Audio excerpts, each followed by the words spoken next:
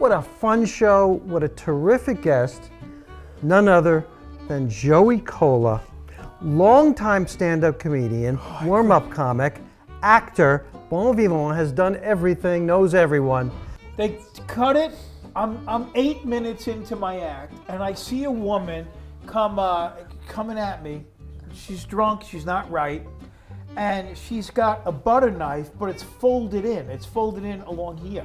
And she's walking at me, and she gets about 12 feet away, and she goes like this with the butter knife, like she's gonna stab me. Being funny? No, she hated me. I hate you, shut your mouth, I hate you, screaming. Oh, man. In front of everybody. The audience starts to laugh. They think it's part of what I'm doing. Of course. Billy Olette is in shocked. So I got a cordless mic. So I'm starting to run around the perimeter of the room. She's chasing me. So as she's chasing me on the mic going, would somebody get this idiot off of me? She's gonna stab me with a knife. Don't you see this? And they're letting them chase her. They're letting them chase. The more she chased me, the funnier it got. I've known this lovely lady for as long as I've known 42 you. years. Well, Yes. I'm doing it 42 years, so I know both of you 42 years. And Joey has a better half, and we want to bring her on camera so that you can see what it's like to be the wife of a super successful stand-up comedian. Ladies and gentlemen, please welcome Leonora Kola. Hi. All right, there she is. Oh, isn't that beautiful? Hi, so sweetie. nice to see you. I'll lean over and let's do a show business kiss. Mwah. Okay, perfect. And now go ahead, disavow every story Joey has told. Where do we start? Where do we start? We bought my wife's grandparents' house in North Belmore, and we had the house, and I was working. My calendar was pretty full, road and home stuff. You know what? I think too we were young and we just didn't know any better. Like looking back now, I'm like, what the hell were we thinking? Like we bought a house based on comedy. Based on promises from Lou Stevens, a local booker. Well, I was broke when we bought the house. As soon as we bought the house, all my money went there. And the next night, do you remember, we had no furniture in the living room? Yeah. And we had no money, and I went to Hardee's and got a burger, and we split the burger on the floor in the living Yeah, room. we could afford ketchup. Remember we got the little packets? We got one package of ketchup. That's one of those things that's so sad, and then in retrospect, it's such a fond memory. Yeah. Like, Unbelievable. I could see my it. mother used to say, if you wait till you can afford to have kids, you will never have kids. That's right. Yeah. That's right. And I'm very excited about our guest. We had a special guest, and she is none other than Carie Karavas, whom I've known for a long time as just one of the funniest comedians on the planet. And she's out there. You can't do better than that. No, you can't do better than that. No, I'm saying you couldn't do a better introduction than that. It's true. One night, now I'm a tough girl. I'm not. I don't. You can grab my. I don't care. I'll break your arm. One night, the waiter at Dangerfields grabbed my ass as I was gonna go on stage as Nancy Redmond. Remember Nancy? Yes. She was bringing me on, so she was up there doing her. The waiter? The waiter, Do you think he was wishing you luck? who was my size. Jackie, grabbing a woman's ass is wishing her luck? I'm asking. Is that an She excuse? can answer the question. I guess it was his way of saying break a leg. No, here's the thing. I turned around, I Was he grabbed trying him. to get you up there quicker? Yeah, push me up there. I grabbed him, I flipped him over, I smashed him into the bar. I go, if you ever. He was like, Really? oh my God, Oh, I'm that's- like a maniac. That's great. Yeah. I can't stand that 1990 is 30 years ago. Can you accept that? I cannot, not to sound like the old farts we are, but I cannot wrap my brain. Next year's my high school reunion, so they go, do you want to go? I go, yeah, I'll go. I go to with 30 years. I said, I'd love to see everybody after 30 years. She goes, it's 40. I go, what? 40? I'm not going. Rock and roll booker booking a comedian, and it was classic, just so different. But my God,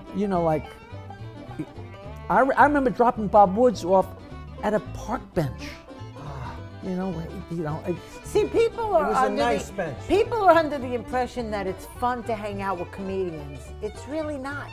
It can be. It can be, but comedians who are the same on stage that they are off, that's a problem. You need to settle down somewhat when you're off stage. Yeah, Rich Walker. No, I'm just kidding. Rich Walker is a comedy. Whereas friend on some of us have to Long pick it Island. up a little bit. That's right. Peter.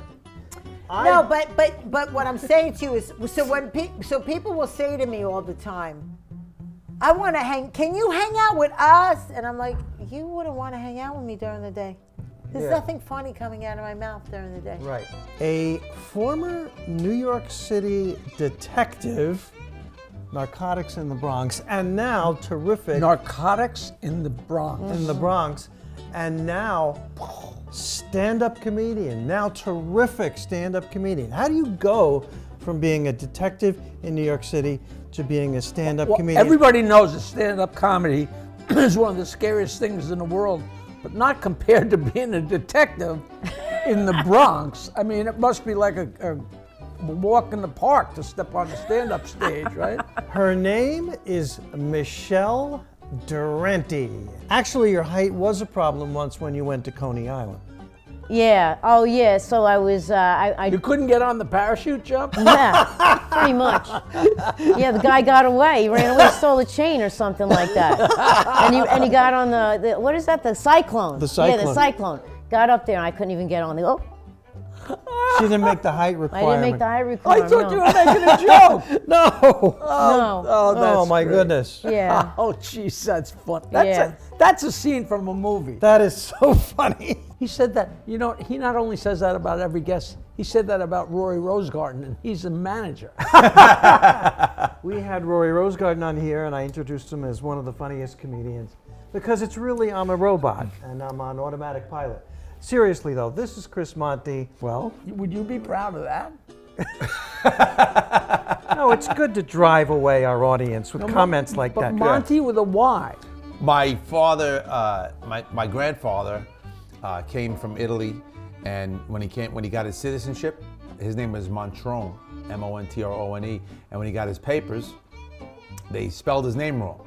And here's an immigrant, barely speaks English, just got to this country, and he went back and said, that's not my name. And they said, well, go get a lawyer and change it. And so he just kept it. He goes, I guess I'm Montrone now. What do I? That was it. Whatever they hear, that's what went down. That's it. And meanwhile, his brothers were all the right way, you know, when they came over. So my father and my family from my grandfather were the only ones with a Y. That's a classic joke. Hans Schmidt's Chinese Laundry. Do you know that? No, tell it. And the guy can't believe it's Hans Schmidt's Chinese Laundry. And he walks in, there's a little Chinese guy behind the counter. He says, Hans Schmidt's Chinese Laundry?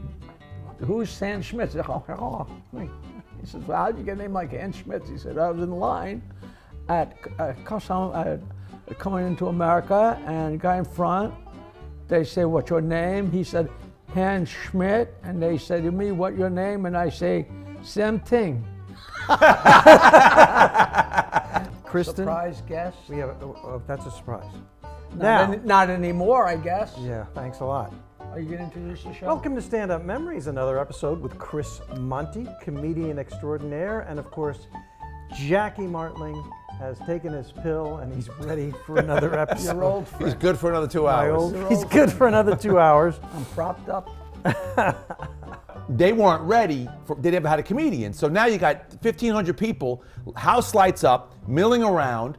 I'm standing there, they go, 10 minutes, we're gonna put you on. So I said, wait, is this gonna stay like this? And the sound guy goes, what do you mean? I go, you gotta shut the house lights down, you gotta put a spotlight on me, and you have to introduce me. And he goes, you're talking a foreign language. Yeah, he goes, we don't do that. I go, you don't understand. I'm not gonna walk out there with a guitar and don't care if people don't applaud when I'm done. I go, every 8 seconds to 20 seconds, I need a laugh. So I said, they're not gonna be paying attention, they're not going there. And they were like, what? And so the owner comes up and he goes, what's the problem? I go, what's the problem?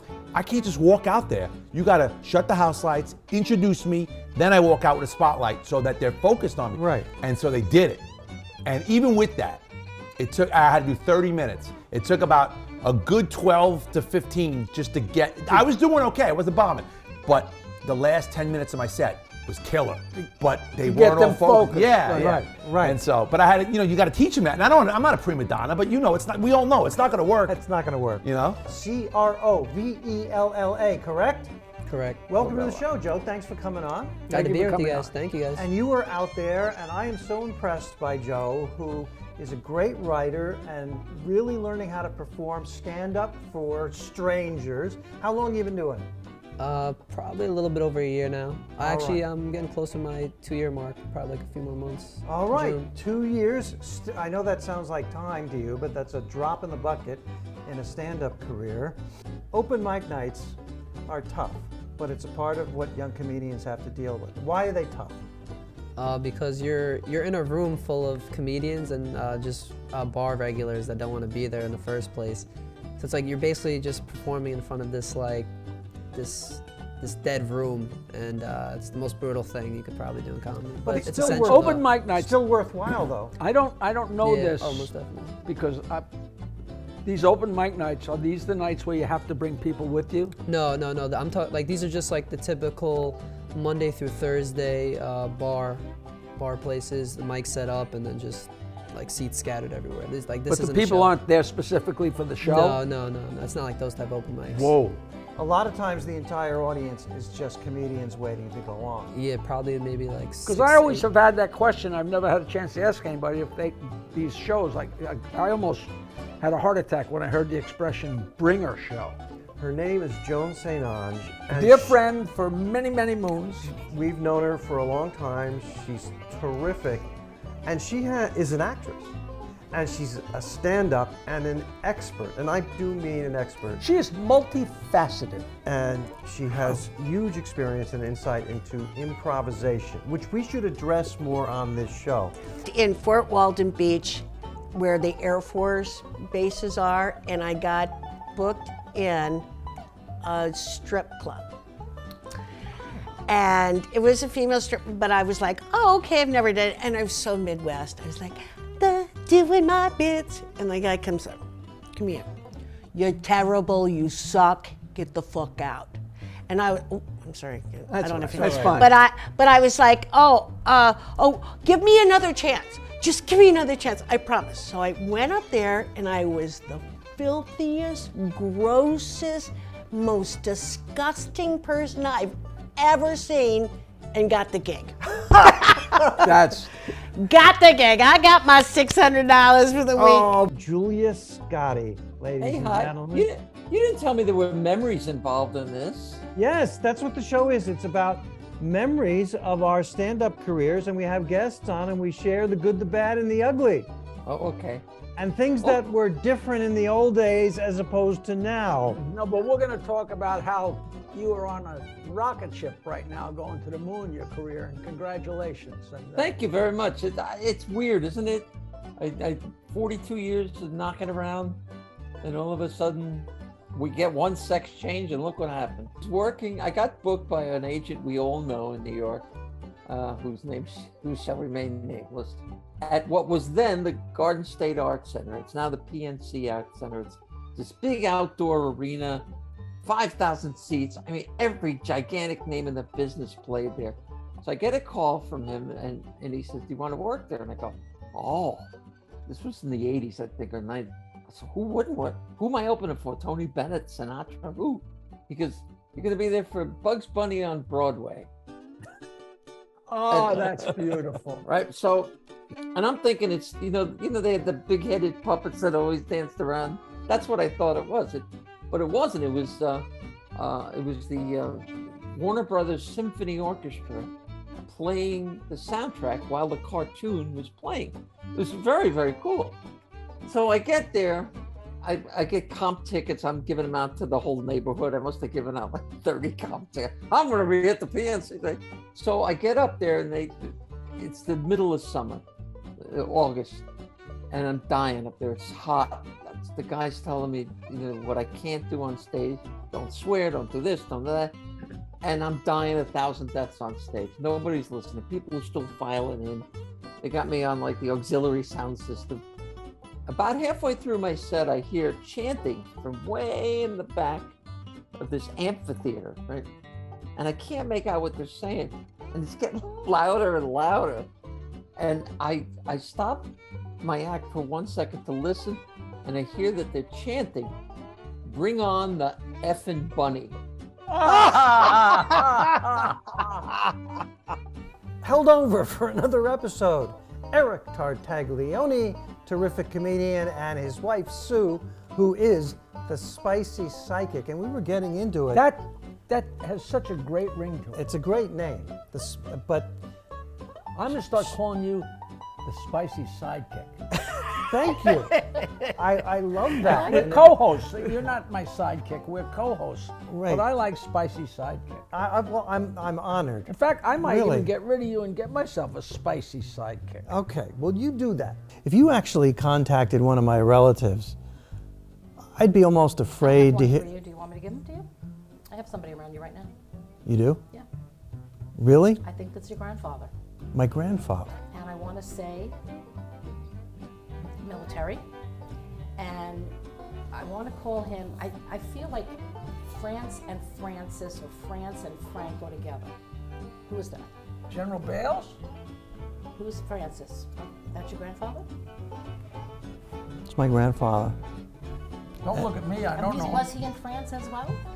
Yeah, Okay. he Good man. He's coming to a very good man. he was in the army in World War I, and he Young. He went served young, in. he said. Huh? He went in the war young, he said. He went in very young.